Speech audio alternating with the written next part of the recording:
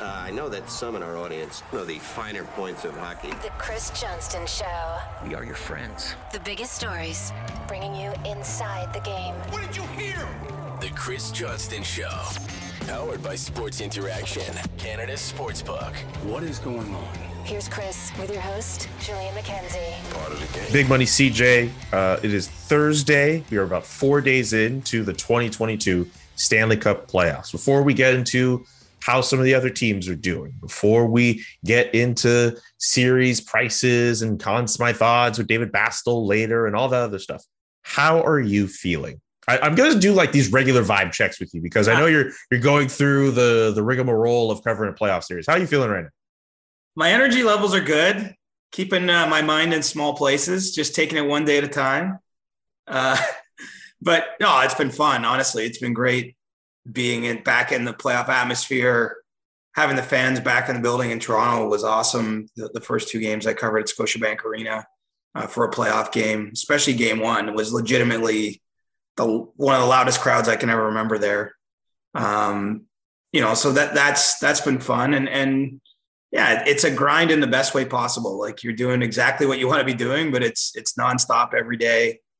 I should have, for my vibe check, I should have brought the sunglasses out because I'm heading to Tampa this afternoon after we record this.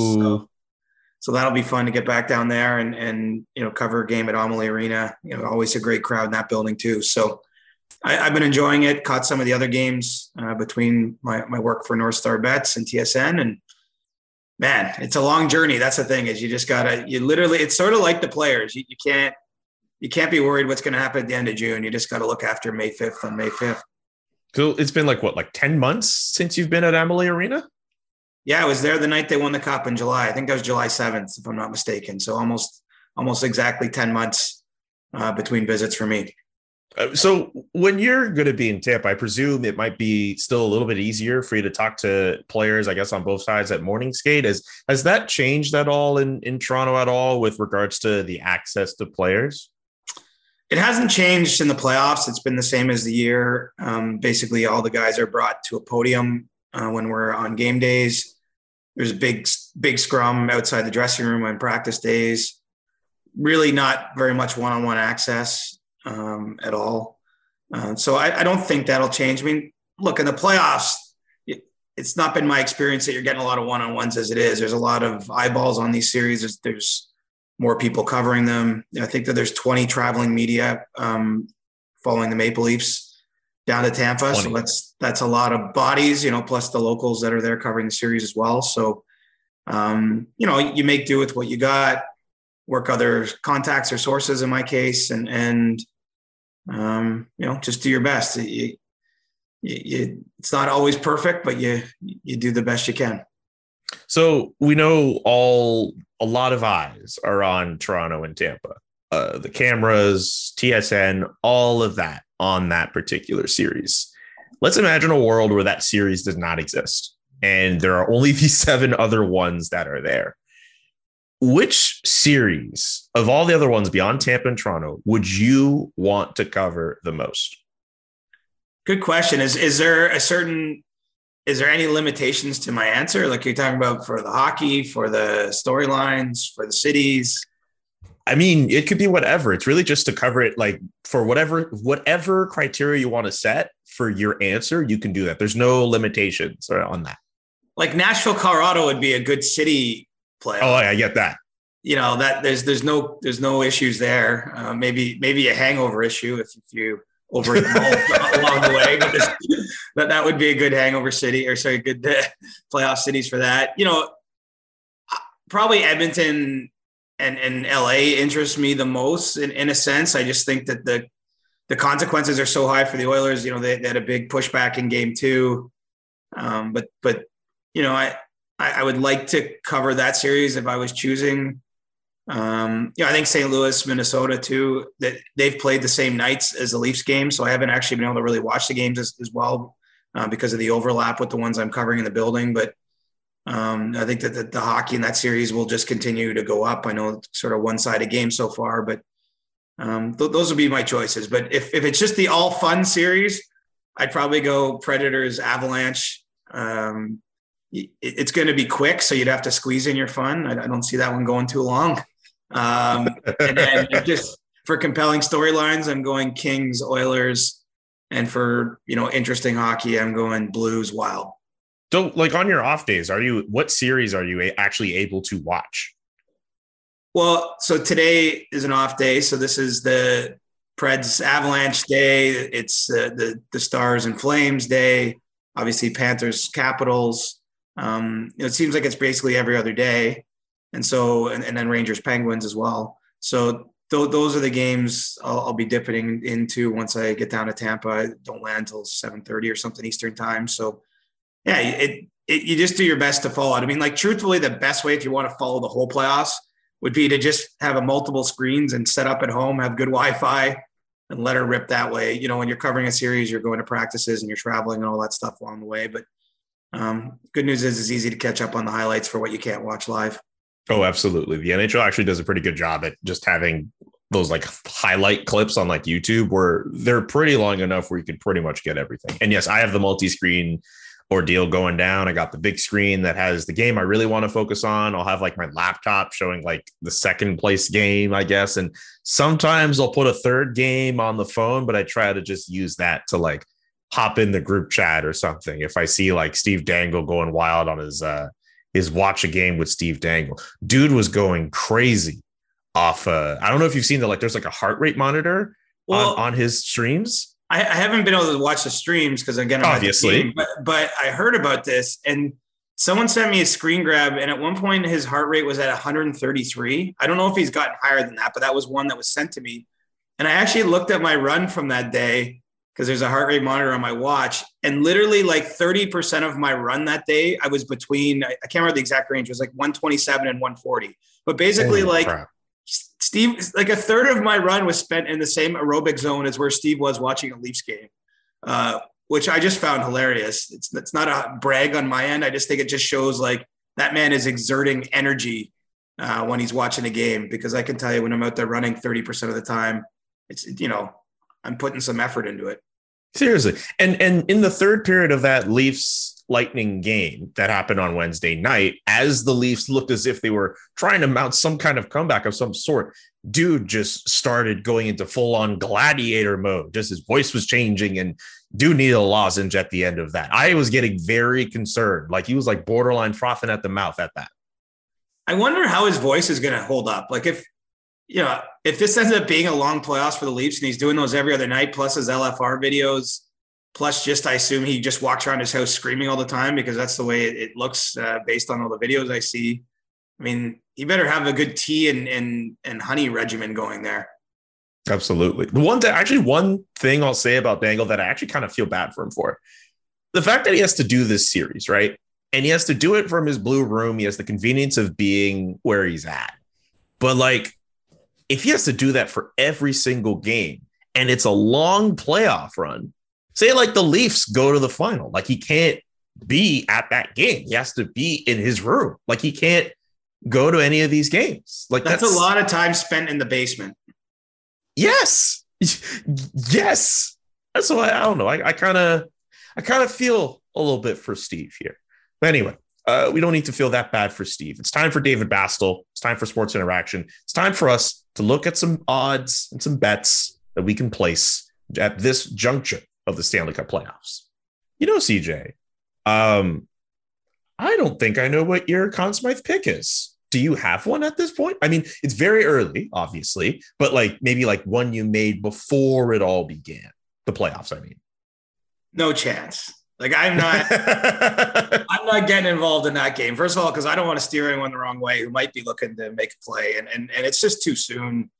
Like I get why people maybe want to make that speculative thing, but like because people inevitably during the playoffs will start writing like the Conn Smythe column after the first round. And I'm almost like, this is just asinine because it's sort of like people want to give out the Hart Trophy in December. I suppose it's interesting to track where it's at as you go along, but let's face it, the Conn Smythe Trophy is 94% of the time from the winning team. We have seen the occasional losing player in the cup final win it. And, we don't know how these teams are going to win yet. Like if you like the Avalanche, you got 4 or 5 players that are probably going to be in the mix potentially for that. If it's Tampa that wins another cup, as we've seen, Kucherov won one of the Conn Smythe, Hedman won one, Braden Point could have won at some point. Vasilevsky could have won. I think Vasilevsky did win last year. Sorry, Kucherov didn't win. This is the whole point, is that, teams that win tend to have multiple choices. So I'm not going down that road just yet, but I'm sure over the course of the next few pods, as we whittle the teams away, that you'll wrestle one out of me. Okay. That gives me an idea for something else we could also do before the end of the playoffs as well. I'll table that for now. In the meantime, let's actually run through the playoffs series as they are right now. Just more general thoughts on everything that has taken place to this point. I'd like to obviously start with Tampa Bay Toronto, because you've been at that series the most. You've been at the games. You sent us a photo the other day of not the other day, but last night, of some fans. They spotted you at the Scotiabank Arena.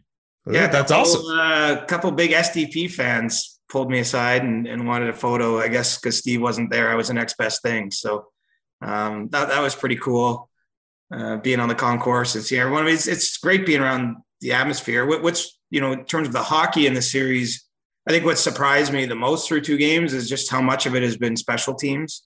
Usually in the playoffs, we sort of associate it with the whistles going away. I think it's not even a complaint. I don't necessarily think the referees have done a poor job, but I don't even have a sense of sort of the matchups or who's going well at 5-on-5, because there's just been so little 5-on-5 play. That was set right in the first game. Toronto was shorthanded for 7 of the first 12 minutes of game 1. Austin Matthews, I think, had 2 shifts in the first 12 minutes. It's just not quite what you'd expect. And so it's hard to have a handle on the series. I mean, certainly a special team series could go both ways, actually, for these teams. I mean, the Leafs were elite in both ends of it. They've scored a couple of shorthanded goals already in the series. Obviously, both teams have very dangerous power plays, lots of star power.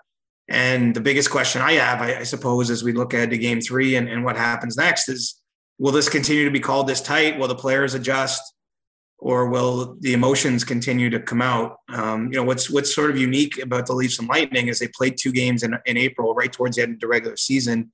Both of them were blowouts. Leafs won 6-2, and then the Lightning won the other one 8-1. And so there was a fair amount of emotion in those games. And I feel like it's kind of spilled over and maybe even to some degree dictated how it's been officiated by the league. Just having heightened awareness of guys like Pat Maroon and Corey Perry, Wayne Simmons, Kyle Clifford obviously was suspended early in the series. So it's for a series that has all the stars, and the stars have actually put up some points. It's still kind of a lot of the focus is on, the extracurricular things that are going on. And so it's hard to have a handle just yet on who's controlling what or who's getting the better of the matchups. If home ice is worth anything, that's still to be determined. Yeah. Just the fact that both games swung so heavily in the favor of one team. Toronto flat out dominating Tampa, and then Tampa eventually wakes up in game 2. And yes, the score ended up being 5-3, but for the most part, the Lightning just took advantage of chances they had on the power play and really made it their game. That's also what's really intriguing about this series. Like, I think a lot of people were thinking, man, you know what? The Lightning, maybe they look tired. They're not going to be in it, but they completely subverted those expectations on their head after game 2. Yeah, and they keep this amazing streak going, right? They haven't lost 2 games in a row going back to the start of their 2020 Cup run in the playoffs. And that's, I mean, the simple math will tell you if you don't lose 2 games in a row, you got a great chance to win the Cup. I mean, you could still lose a series, I guess, if you lose games 1, 3, 5, and 7 without losing 2 in a row. But in general, what the Lightning have done well is bounce back from either poor performances or bad breaks, whatever's happened in their losses along the way. Was really not a great showing for them in game 1. Vasilevsky showing up as well as he did in game 2, I think is a real good sign, because Leafs had a great first period in game 2. I mean, they could have taken the lead if not for some good goaltending, some good penalty killing from Tampa too. They had 2 early penalties that they had to kill, and then the Lightning sort of slowly took over that game through the middle stretch. And so, look, I think the fact we both picked a 7-game series here, in some ways, this is playing out to our expectation in the sense that there's nothing really yet to like, one team isn't doing something that I'm saying the other guys can't handle this. Like, it feels a little bit like there's a feeling out process and they're trading some punches, but I don't see one team yet with a clear edge, I guess, other than you probably like the Lightning's experience, and they have the next 2 games at home at Amalie Arena. that has them in a good spot. But, I just think this is going to be a long series. It goes back and forth. How did the Leafs respond after that game 2 loss? Like listening to them in the locker room, not the locker room, but listening to them talk about it post game. My biggest thing with the Leafs is just whenever they come across adversity, it seems as if that's when, things start to fall apart. So I'm just curious about how they're handling all of this heading into game 3. Well, as best as I can tell, they're different in that regard. Like they didn't seem rattled at all, didn't seem emotional. No one complained, for example, about the refereeing. The Tampa had 7 power plays, I believe, in the game. Sometimes after that kind of game, if you're frustrated, you might take issue with 1 or 2 of the penalty calls. Like there's none of that. They were pretty even keel, all things considered. Again, as far as I can tell in the media interviews, we're not in their dressing room. It's hard to know everything, but I do see a team that's grown up a little bit in that regard. I thought they handled the emotions of game 1 well too, because that one could have went them with all the penalties they took early in the game. And so it doesn't guarantee any success, but this is the 6th go round for Austin Matthews and Mitch Marner and William Nylander in a playoff series. This team has been through a lot. And I do think that they've grown and matured in some ways, but they're facing a titanic opponent right now. So, you need that at minimum to have a chance in this kind of series, but man, I can't predict where it's going to go next. I'm pretty excited to see it. I think at some point we're probably due for a tighter game with all kinds of tension and chances back and forth and great goaltending. Like I think that's probably going to happen one of these next couple games, maybe not so many power plays, and so that'll be pretty compelling because, Victor Hedman, as I mentioned, had 4 points in game 2. Matthews and Marner put up points. Kucherov had a nice goal. Braden Point scored in game 2. The stars are showing up so far in the series, and so I think that there's a real chance for them to put on a good show here in the back half. So the way you were describing the potential for that type of game, a tight game, not a lot of power plays, some great goaltending, I'll tell you what, that's basically what game 7 of Tampa Bay, New York Islanders was like in the 3rd round. And if we get that in the Leaf series, I don't know about you, that could end up being one of the best games of the year. I don't mind a defensive struggle if the goaltending is just otherworldly. Well, and Dango's heart rate might hit 150 if that happens. So, shit. You want to have the paddles ready just in case we need to revive the poor man. But, it's only going to get more tense. I can tell you, I don't know how it feels for those that are maybe watching from afar, but in the building, there's a real crazy feel to the series. It's so obvious to me. You have the rock and the immovable object here. The Leafs probably won't fit. If they were ever able to get by Tampa, I'm not sure they're going to play a better team than Tampa. It doesn't mean they're going to keep winning because all sorts of dynamics happen, injuries come into play, fatigue, all this stuff. But this could be the best team they play if they play multiple playoff rounds. I think that's kind of compelling in and of itself. And, again, I haven't seen anything yet to say one team is clearly better than the other. It's just, it's just been kind of weird with all the power plays, but, I have no sense of which way this one's going yet. Okay, let's touch off on some of the other games that I know are kind of happening around on the same days as this Leaf series. So totally cool if you don't have the same expansive knowledge on these. I just want to touch up on them just so we can, go through the rundown properly. And it seems like one story that is emerging out of Carolina is the fact that they are able to get wins over the Boston Bruins, despite the fact that they don't have Freddie Anderson and Antti Ranta gets run in by David Pastrnak. And it comes down to Pyotr Kochetkov, the 3rd string goalie. I was in the AHL for most of the year to handle the job. And he gets himself his first career playoff victory in game 2 against the Bruins. This is a really interesting story, and it's really putting into light the fact that the Carolina Hurricanes, seemingly when it doesn't really matter who they have in their net, they are able to get wins when it really matters. Well, they're a really good team, right? And they do a good job generally all throughout the season of controlling shot share and limiting chances. And so, Frederik Andersen had a great regular season for Carolina, but I think he also benefited from some of the team play in front of him. And if you're a Hurricanes fan, you hope that this is sort of shades of Cam Ward in 2006 when he was a younger goaltender who came in early in the playoffs after a couple losses in that case and ran the table and helped them win a Stanley Cup. Pyotr Kochetkov, pardon my pronunciation, is a well-regarded prospect. He's just young. At least he's played professionally in Russia and spent, this season playing here mostly in the AHL in North America. But, we'll see how far they can run it. I've been a bit surprised that it's gone the way it has, just because of the opportunity in front of the Bruins, that the chance, even having Antti Raanta in net. I know Ranta's a veteran in the league, but, doesn't have a long playoff resume to lean back on. And I think I identified the Bruins through one of the Ask CJ questions as like a dark horse team in this playoff. So that little bit of opinion isn't holding up too well after a few days of the playoffs, but you really haven't won a series, I don't think, until you win in the other team's building.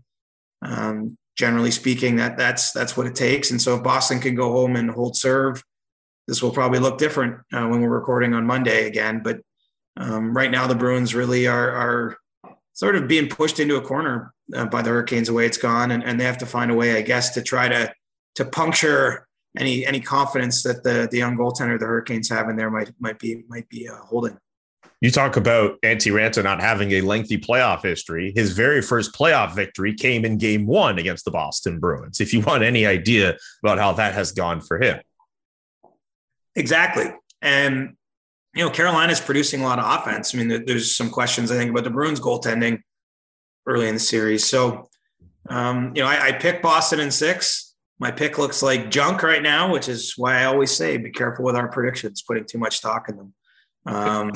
But, I also was telling you too, Julian, though, that there would be some surprises through the playoffs. I'm not saying this will be one, but maybe if we touch next on Washington and Florida, that maybe that's where our surprise comes from. I mean, the playoffs is so hard, and the first round in particular, and everything starts back at zero. And what you did in the regular season really doesn't matter a whole lot if you get to the big dance and your players aren't executing or you're not performing at your best. And so the Bruins haven't been very good through 2 games, and we'll see, pretty proud, experienced group on their end. I know that some of their impact guys are older at this point in time, but I would expect them to have a pretty strong Game 3 with their season not officially on the line, but sort of unofficially dangling there.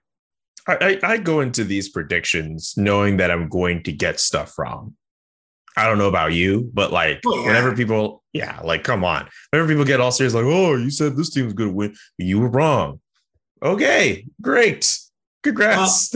Yeah. I lean on me picking Calgary, for example, to win the North Division, last year in the And I did it for, I just saw a good defensive team. They'd actually had a fair amount of success in the years before that. They'd signed Markstrom and Tanev, and I just liked their mix. And then last year was a disaster, and this year they're one of the best teams in the league. And I still believe the team I picked to win the North Division was pretty good. It didn't work out. And so, it's the fun of it, though, is if we knew it was going to happen, it'd be pretty boring. I like the NBA playoffs, but there's way fewer surprises that happen there. And, maybe that's more just in a sense, like if we're just talking about true fairness, the absolute best team wins more often than not. Whereas I think that there is some degree of luck or good fortune involved in winning a Stanley Cup at times. I still find the Stanley Cup playoffs more compelling as a whole. Yeah. I'll say this though, with the NBA playoffs, even if like the first few rounds are not as surprising as what the NHL playoffs can provide, still providing a lot of good entertainment. And I think in particular this year, a lot of people are thinking the Nets and the Lakers would be at the end of it all, very much not going that way at all. But we'll table that point for a moment. I want to mention just the Blues and the Wild. That series is tied, a bit similar to what we saw in the Tampa-Toronto series, where both teams are able to get a big win over each other. The Minnesota Wild, 2 playoff hat tricks, Joel Eriksson-Ek and dollar bill Kirill Kaprizov getting a hat trick of his own. That's my man's Kirill Kaprizov. I was asked in the Q&A on Discord earlier this week who my favorite player in the NHL is right now. Kirill Kaprizov, easily that dude for me, and he gets himself his first playoff hat trick. So I'm just happy for Kirill to get the job done there. Yeah, real strong response from them after Game 1. I thought it was interesting they stuck with Marc-Andre Fleury, just because, as we've talked about, having 2 good goaltenders is a benefit in the playoffs. But I think how you handle them can be difficult. There's sort of a fine line between switching the goalie to maybe switch the energy or the performance, but you might also look like you're panicking. Like, oh, we lost one game. Now we got to go to a whole different plan. Dean Evison was pretty clear. He basically said to the effect, it wasn't a hard decision. This was before game 2.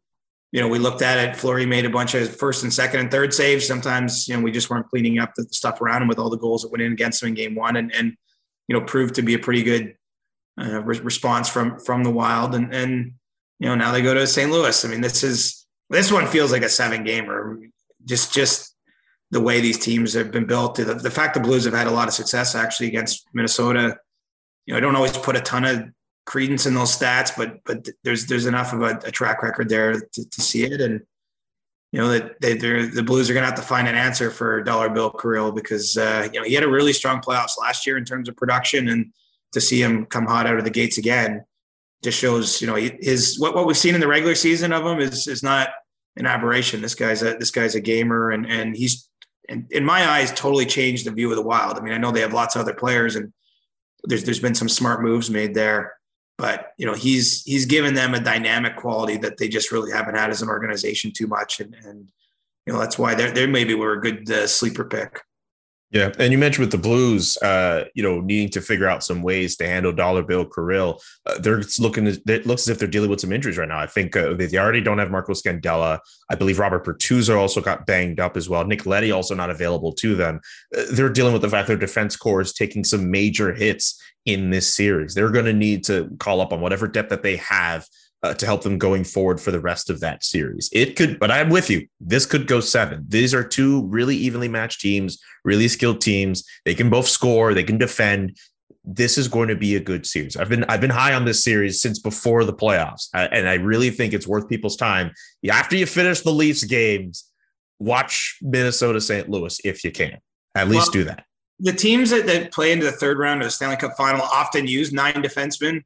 You just don't want to be 9 defensemen deep on the third day of the playoff. Like that's a difficult thing to overcome. I'm not saying they can't, but to have those types of injuries on the blue line, I mean, really the blue line is one of the Blues' strengths at the best of times. They're pretty stout back there, but it's tough to withstand those sort of injuries already in the early days of this tournament.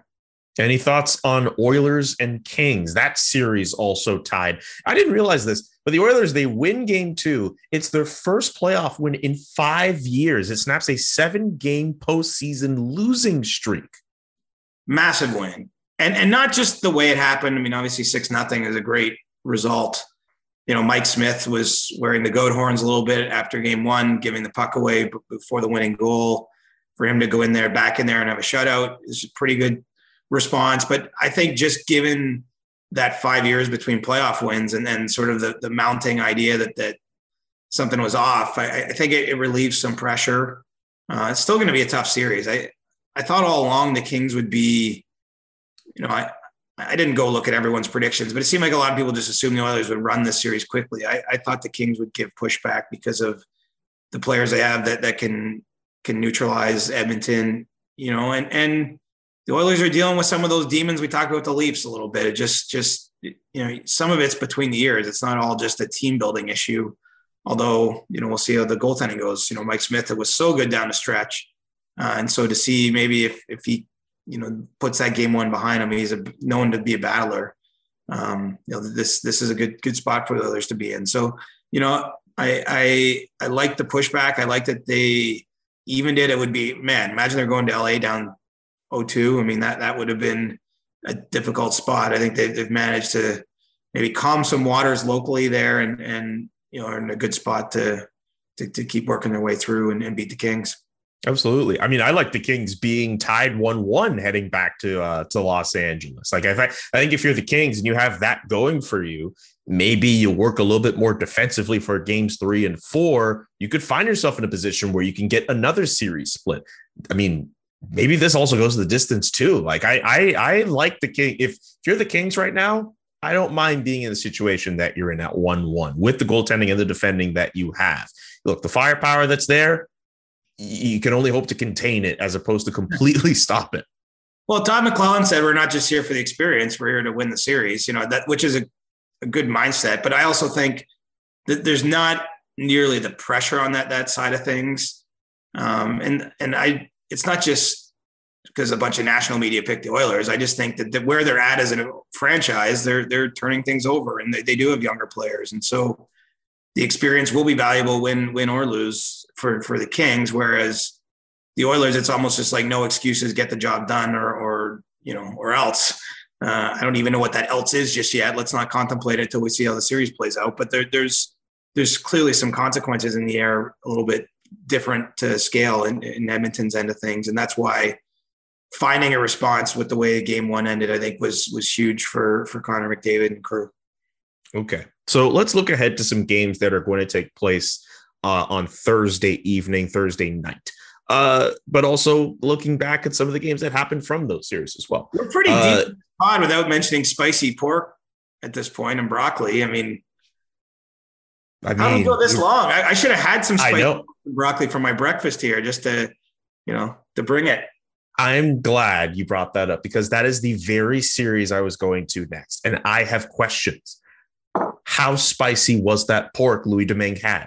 I mean, then again, he is a client of Alan Walsh. Maybe we can ask Alan Walsh how spicy that pork was. Yeah, I loved the interview for those that haven't seen it. Just the way he hesitates, and then he's like, "Not the best." Like a food review after revealing that he, for those that missed it, that he'd eaten spicy pork and broccoli between overtime periods because he never expected to be in the game. For one, he's the Penguins' third stringer, and he was the backup in that game. And Casey DeSmith got injured, and he had to go in and made 17 saves and watch his team win in triple overtime. So, pretty cool little playoff story. It's what I like about the playoffs. Stuff like this always happens. Players get in. I remember the Penguins. I think it was their 2016 Cup run. Jeff Zatkoff had to play a game at the start of a series, and he won it. There's always these little folklore things that happen along the way and cool stories. And that spicy pork and broccoli is gonna be remembered for some time. Yeah, as long as he didn't have to go to the bathroom like a certain goalie in Vancouver might have had to before a playoff game. So, yeah, it's a fun story. But also the fact that the Pittsburgh Penguins getting the series advantage and Sidney Crosby being at the center of it. I mean, we've been talking about it throughout the podcast this year about how he's had himself a fantastic year. I know Jake Gensel did the thing with some goals, but Sidney Crosby, a facilitator that entire game. I think he was the best player on the ice between both teams throughout most of that contest. No question, and probably no surprise, really, for given what we've seen from him over a long career. Malkin scores a triple overtime winner, but he really didn't tilt the game nearly as much as Crosby did. And I think it's a good reminder, though, of what it takes to win in the playoffs. Is it the player that might be your best player in the game or among the best line doesn't always score the winning goal. You need everybody. You need moments, I think, sometimes to keep a playoff run going along the way. And that was a big moment for the Penguins to win that game. I mean, Igor Shesterkin did everything he could in his playoff debut to keep, the Penguins from taking a series lead there. And I think some of the experience of Pittsburgh paid off. But who knows now what the situation is going to be. I mean, Domingue starts game two, and I don't know what the health status will be of Tristan Jarry or if DeSmith will be able to come back. And so, this is far from over, but pretty great opening night of that series. And fans who paid for a ticket got their money's worth with 5+ periods of hockey. Did you have any thoughts on the goalie interference call that occurred before the end of regulation, which, if it went the other way, would have resulted in Philip Hedl being the hero for the New York Rangers?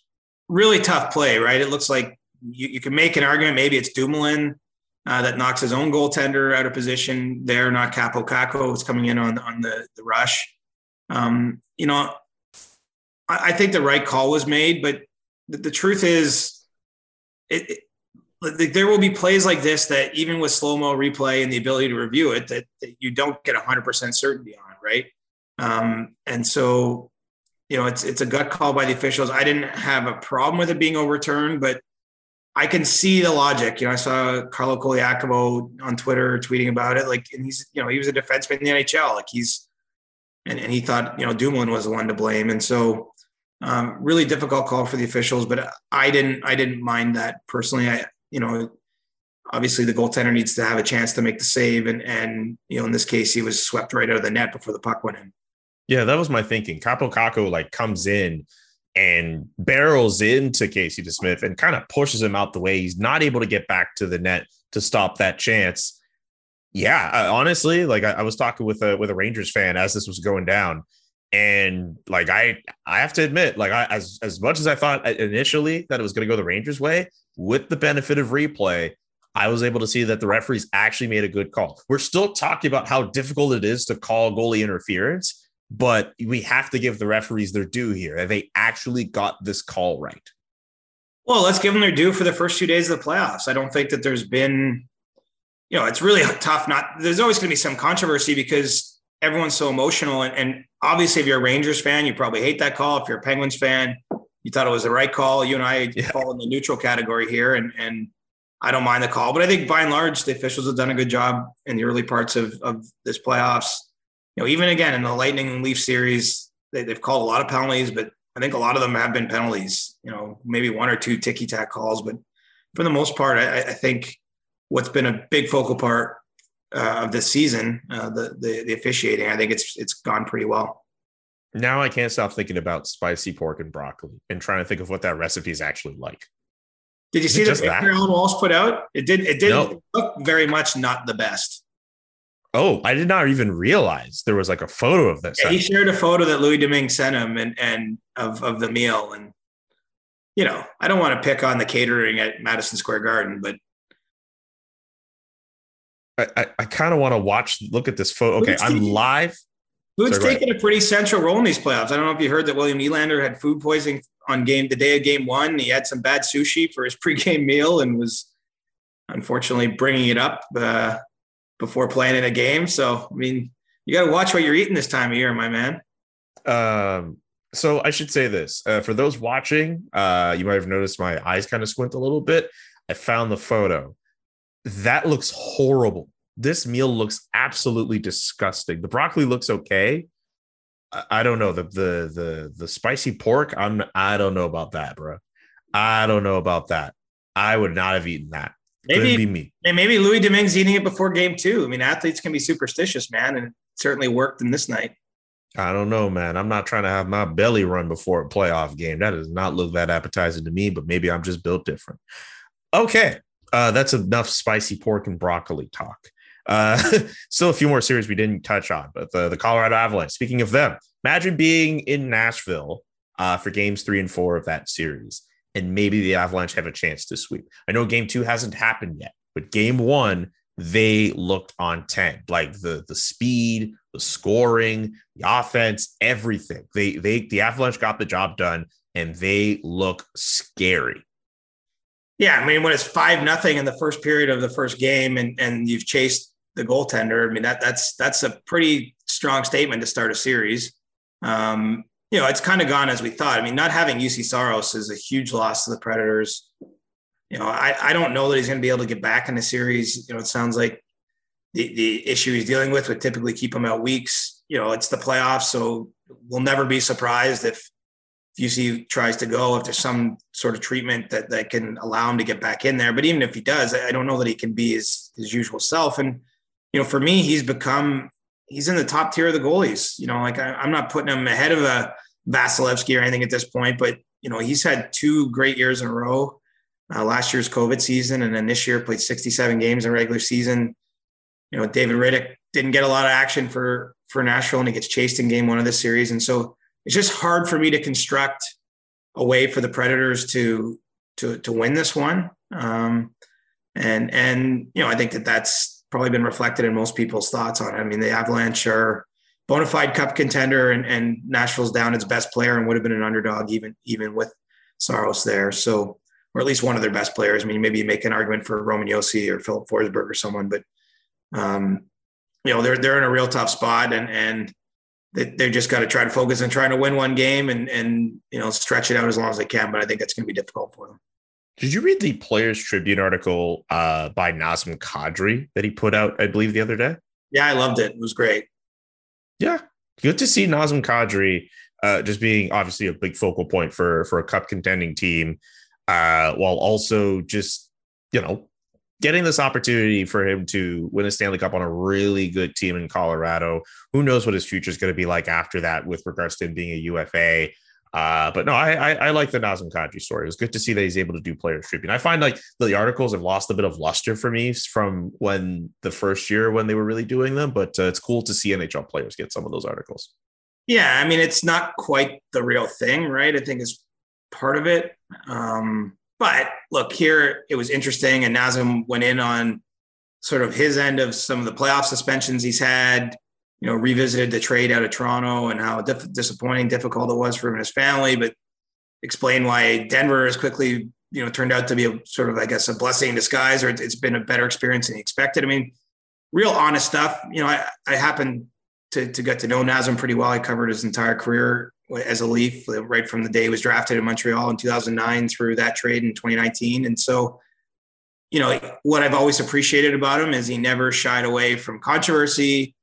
He was always open, I would say, more than most athletes, to discussing the good and the bad of the game or things that happened to him. And so it didn't surprise me to see him pen, a compelling piece, with the Players Tribune, because he has always been a fairly open book for someone in his position. And I think he likes the spotlight. I think we talked about being a Kobe Bryant fan as a kid and the Mamba mentality. Like, I think he likes putting the game on his shoulders. I do believe that's led in some ways to those playoff suspensions, as he's trying, he really wants to be at the center of everything. Like, he doesn't shy away in the big moment, but, he's obviously gone a bit too far, particularly the DeBrusk suspension, the second suspension he got in the Leafs, the second Leafs Bruins series, where he was defending Patrick Marleau and crossed the line. I think, you got to ride. Like, I can't imagine trying to ride that line in the playoffs. Like, you obviously need to play with emotion and intensity, and you're in a battle, truly, like, it's a mindset.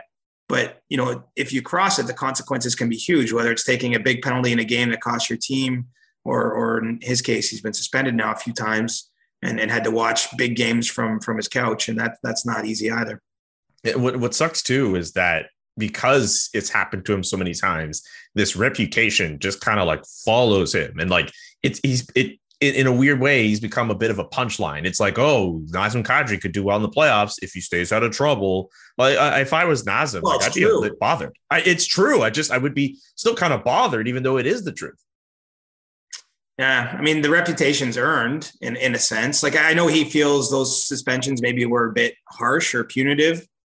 But there's no defending the hit on Justin Falk in last year's playoffs. There's no defending cross-checking and lunging up on Louis DeBrusk in the face. I mean, he has committed clear infractions. I think maybe he'd say they shouldn't have been in as many games as they were. I mean, that he put himself in a position where player safety might give him those games. You know what I mean? He didn't keep it within the line. And so he's opened himself up to having that sort of reputation.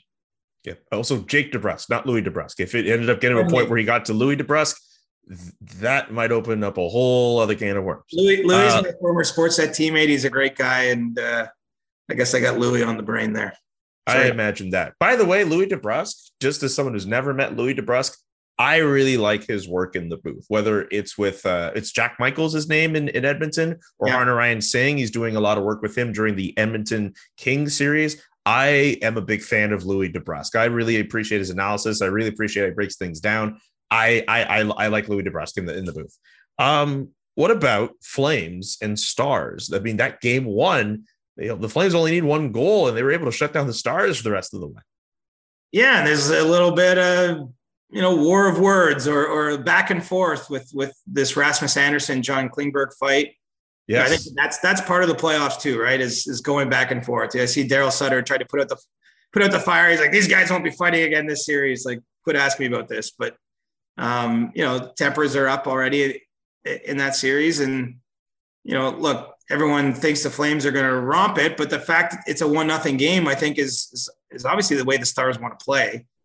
I just don't see them scoring enough to make this a close series. I could see them keeping it close, but Dallas really struggles to generate offense, and they're going up against Jacob Markstrom and a Flames team that does a good job at even strength of controlling the play. And so they're really facing an uphill battle in that regard. But it's not going to be easy. That being said, because both teams I think are going to punish the other one, and probably some possibility for bad blood as this thing goes along, continued bad blood. And so, Calgary's a heavy favorite and justifiably so, but I think Dallas is going to make sure they have to earn it and that nothing comes easy. And one final series here. The Florida Panthers down 1-0 against the Washington Capitals. Shades of 2010, may I add? Could be, man. Like this is one where you could see the momentum really mattering. Like this idea, because Florida was a pretty heavy favorite, they had such a great season. Like I'm not going to poke any holes in what the Panthers did this year. They pretty much led wire to wire in the league, but they also don't have their own track record of playoff success. They, as I mentioned, they were heavy favorites and they laid an egg in game one. I mean, there's a lot of pressure there. I talked about Edmonton. Maybe Tampa felt this to some degree with the way they played in game one, but they need a response in their second game here on Thursday. They need to. It's not just about getting a win, although that's important. I think it's about how they play because they were ahead in game one, but it was never really justified by the gameplay. And ultimately Washington found a way to win out. And, I think the Capitals probably have a spoiler mentality. And so this one will be interesting, especially if somehow Washington can find a way to go up 2-0 and be heading home with that lead. Yeah. And with the Panthers goaltending, I mean, Sergei Bobrovsky trying to do as best as he can, but I have questions. I think that was the biggest question mark easily with the Florida Panthers going in, but they cannot afford to have any more slip-ups at that back end. Well, and those questions have been asked of Bobrovsky in years gone by. Like he's got a reputation as not always bringing his best in these moments, from his time in Columbus and even Philadelphia before that. And so, they're paying him a lot of money. He's meant to be a backbone of the team. He had a really good year. And so he's got some questions to answer too with his performance. And so that game too is probably the most interesting for me of the Thursday nights, just how Florida pushes back after a loss and now being put, really all year, they won so much. They haven't really probably faced a ton of what they love to call it adversity in every hockey dressing room, but they probably haven't faced a lot of doubt and they got to push through that doubt and show that they're worthy of their favorite status, their home ice status, and everything they accomplished this regular season. That's a good way of spinning it because I too would have said adversity, but doubt is something that when it creeps in and it infects your mind, you have to find a way to battle through it. I don't like adversity because I find it's too much of a blanket term, and in the sporting context, it's used often to cover like all kinds of things that I might debate aren't really adversity. Like I just think it's one of those terms that's maybe lost some of its meaning. But in the playoffs, you really are trying to put doubt in the other team's mind. You're trying to make them a little less certain of what they do or that what they do will bring success. You're trying to get them off their game. You're trying to have them not assert themselves. And typically, if you're questioning things, if you're thinking too much, if you're doubting, that's when you're not going to bring your best. And the Panthers didn't bring their best. And so I'm not saying that doubt's there yet. One game's too quick, but if it happens a second game, they're going to be in a tough spot. And look, we saw the Tampa Bay Lightning not that long ago, 2019, have a historical regular season. Columbus planted a couple seeds of doubt and won 2 games on the road and then finished a sweep. And so it can get away from you quickly in a series if that doubt does crop in there. Okay, so we've run through all of the different playoff series. Before we get to stick taps, because it is Thursday, as promised on the Monday show, we are going to touch off just a little bit on the Winnipeg Jets. Also, CJ, I realize in writing down the topics for today's episode, there's one topic that I didn't bring up at all. And it's suddenly just kind of come into my mind just in the last few moments here. We didn't talk about the fact that Carey Price has questions about his future. Do you mind if we kind of tack that on at the end? Sure. Well, let's just do it now. I mean, look, Carey Price played a couple games and I had to go back to New York to see a specialist. So, I don't think there's a lot to analyze here, but I think it needs to be fair. Said. But it needs to be said. Like he doesn't know, the team doesn't know what his future is, whether he can play, and that's going to dictate everything. Like everyone wants to jump to the next question, like, will he be traded? Well, I can't see any team trading for him unless there's some reason to believe that he can give them some version of what he's been in the past, or that he can play even as a number 2 or like a 1B that he can play 30 games in a season. Like he physically doesn't know if that's going to be possible. And so it's not to say it really just, we'll have to see what happens here. But, Carey Price at this juncture, we can't say for certain what the status of his career is. And so, his health will dictate in some ways what decisions get made by the Canadiens, by him with the no move clause, if they look to trade him. And, no one can say with any certainty, even though he did come back and play a few games at the end of the season, what that looks like. And I guess the next question that I don't have an answer to is, so what does the process look like? Like, how will they know? How can he know before the start of next season? And that isn't yet clear to me.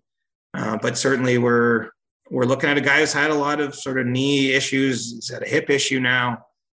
He's played a lot of games. He's at the age where these things crop up. And so let's hope he can go out and play on his own terms because it seems to be what he wants to do. But, it's not, it's no guarantee his body's going to allow that to happen. I think he's done.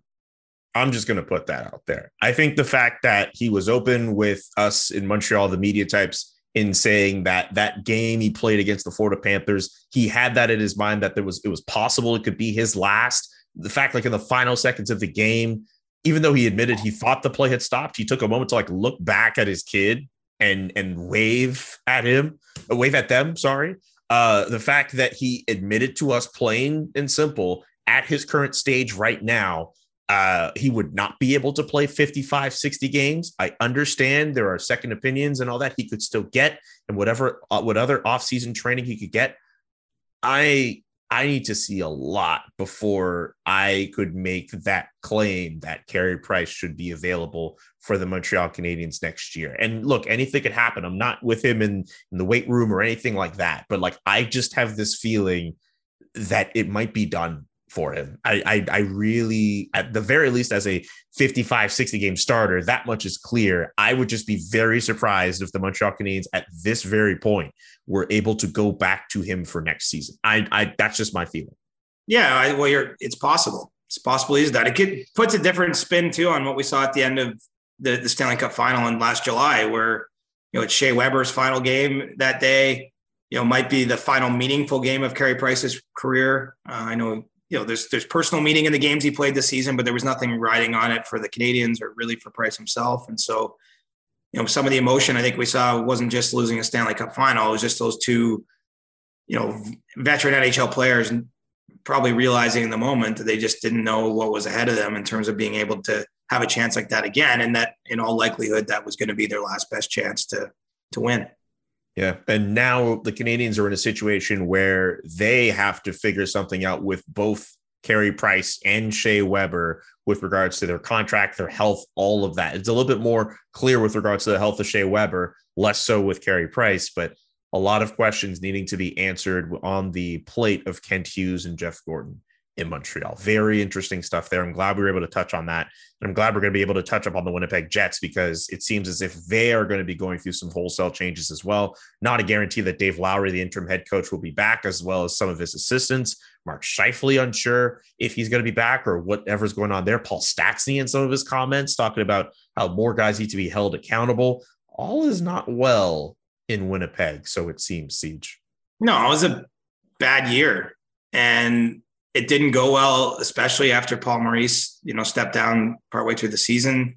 There's a lot of big personalities in that room. A lot of them been around for a long time. And I think that it was a lot to manage. And Dave Lowry ended up he was an interim coach. It's a bit like a supply teacher. Like, I think it's hard maybe to get everyone's attention. And it kind of fell apart. And I don't think one person singularly is to blame. I would expect that they're going to bring in a completely new coaching staff. It certainly sounds like that's the intent from Kevin Cheveldayoff to do a full search and make some changes. That's an organization that doesn't make a lot of change historically. They've been pretty loyal. They've only ever had 2 full-time head coaches. Their assistants have been on the staff over a long period of time as well. And so those changes can make a bigger impact maybe than you might think, because this isn't the sort of organization that cycled through 6 coaches in 9 years or anything like that. And so those changes are a little more fundamental there.